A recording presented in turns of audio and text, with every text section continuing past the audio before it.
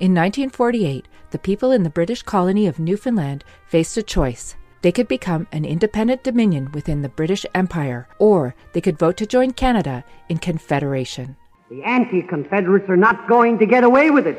But St. John's was an anti-Confederate headquarters. Watch in particular the attractive bait which will be held out to lure our country into the Canadian mousetrap. Listen to the Stories Behind the History podcast for our special series, How Did Newfoundland Join Canada? Available now wherever you get your podcasts. This is a CBC podcast.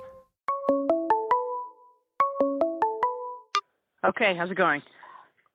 It's fine. Yeah. Just napping and... Yeah, I feel like I've definitely entered the nap phase of this. Yeah, napping, computer reading. Yeah. And now I'm switching over from like the digital stuff to like I feel like I'm going backwards in time. I've started reading actual books and doing a puzzle. Yeah. Basically I'm preparing like if the power goes out. Yeah, your brain will be ready for it. Yeah, totally.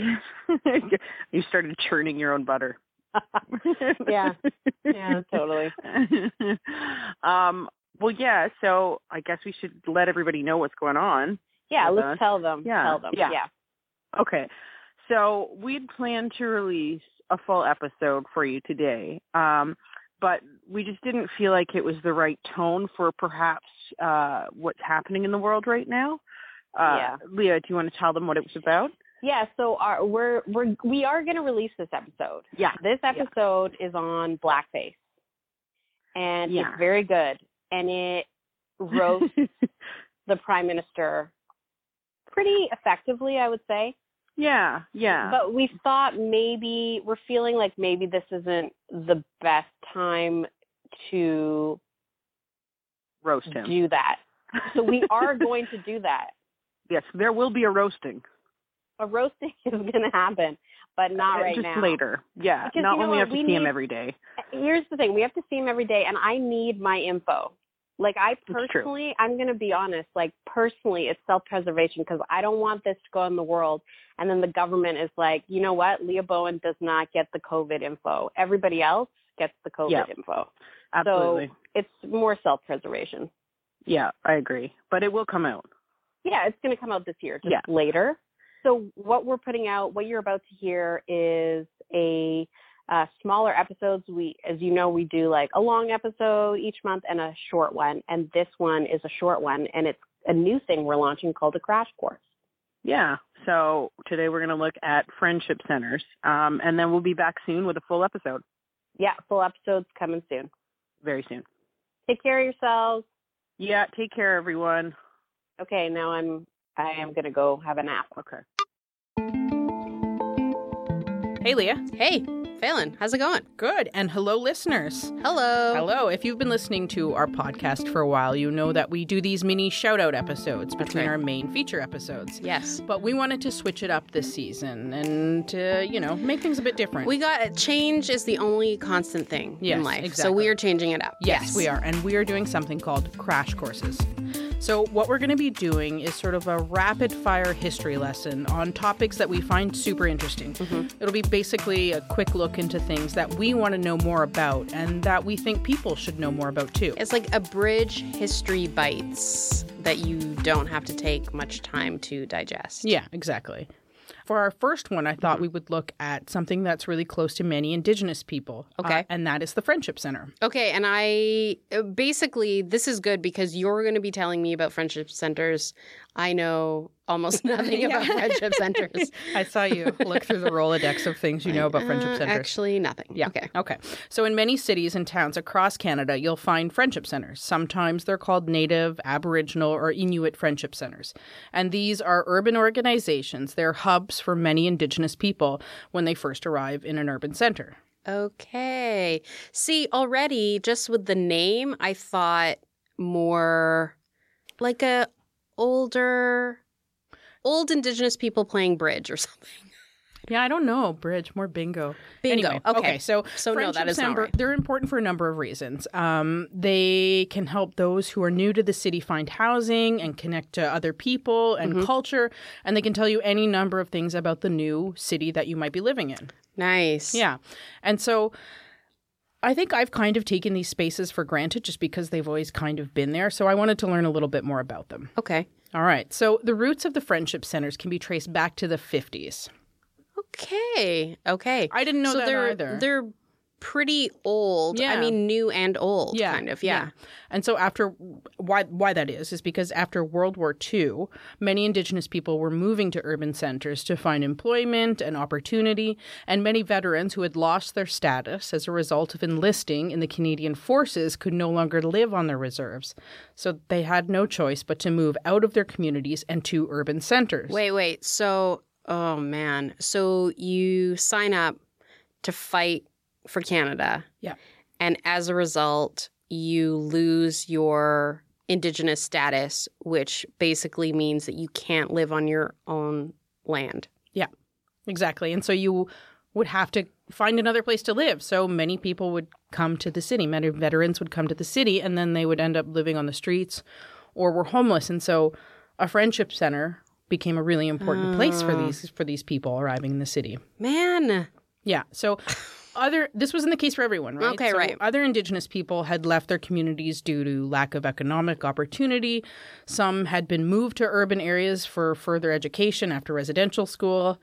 Others had moved from their communities when they had been relocated to hospitals, sometimes called Indian hospitals, to recover from tuberculosis. Right. Yeah, because the stays at those hospitals could be forever. Years. But I'm also assuming some people just moved to the city and were like, I need a place to land, right? Absolutely. Like it wasn't right. Absolutely. Okay. Because at this time, this is when the pass system, which we talk a little bit about in the Indian Act episode from last season, this was starting to become defunct. So you had more mobility of Indigenous people. So more people were ending up in urban centers. Right. Okay, gotcha. So in the 50s, you see places like the North American Indian Club in Toronto, the Kokalitsa Friendship Club in Vancouver, and the Indian and Métis Friendship Center in Winnipeg all starting up. And many of these places started as volunteer-run, grassroots social clubs. Like community. It started with community, yeah. And so this really helped for these newly arrived Indigenous people to the city to sort of also deal with racism, right? Because that would have been a pretty prevalent thing at the time.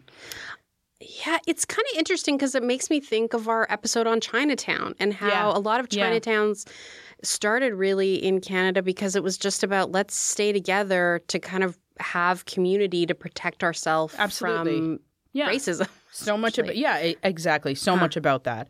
And so a lot of these spaces when they started up, they didn't really have a, physical building, so they would utilize church basements or the YMCA or the Salvation Army or even old rooming homes, like basically anywhere they could. Right. And at this time, they had to be funded by volunteers. Right. Because the Canadian government was focusing their funding towards people on reserve and in their communities.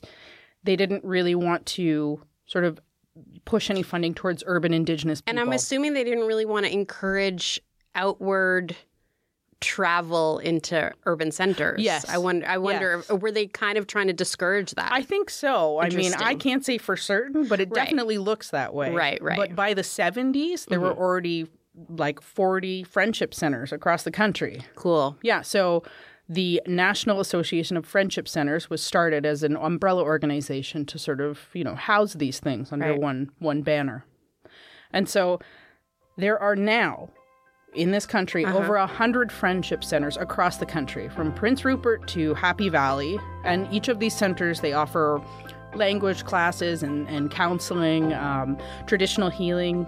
You can join a drum group. You can learn to bead, and there's services that help you navigate the city. Yeah. And there's always like tons of social activities going on. That's nice. Yeah. No, that's nice. Yeah. And I mean, when I moved to the city, it's the first place I went. Me and my stepmom drove to the city. Nice. Went to the Native Canadian Friendship Center on Spadina. Yeah. Went in and asked the front desk about housing. And they pointed us in the direction.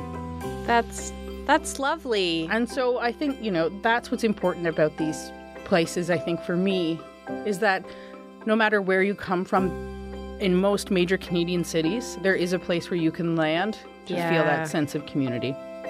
This is a feel-good. I love this. Yeah. Yay, friendship centers. Yeah. Yeah. Okay, that's nice.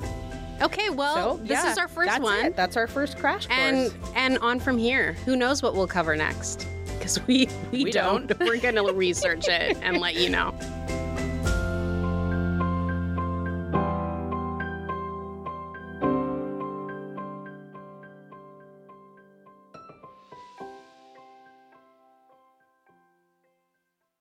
For more CBC podcasts, go to cbc.ca/podcasts.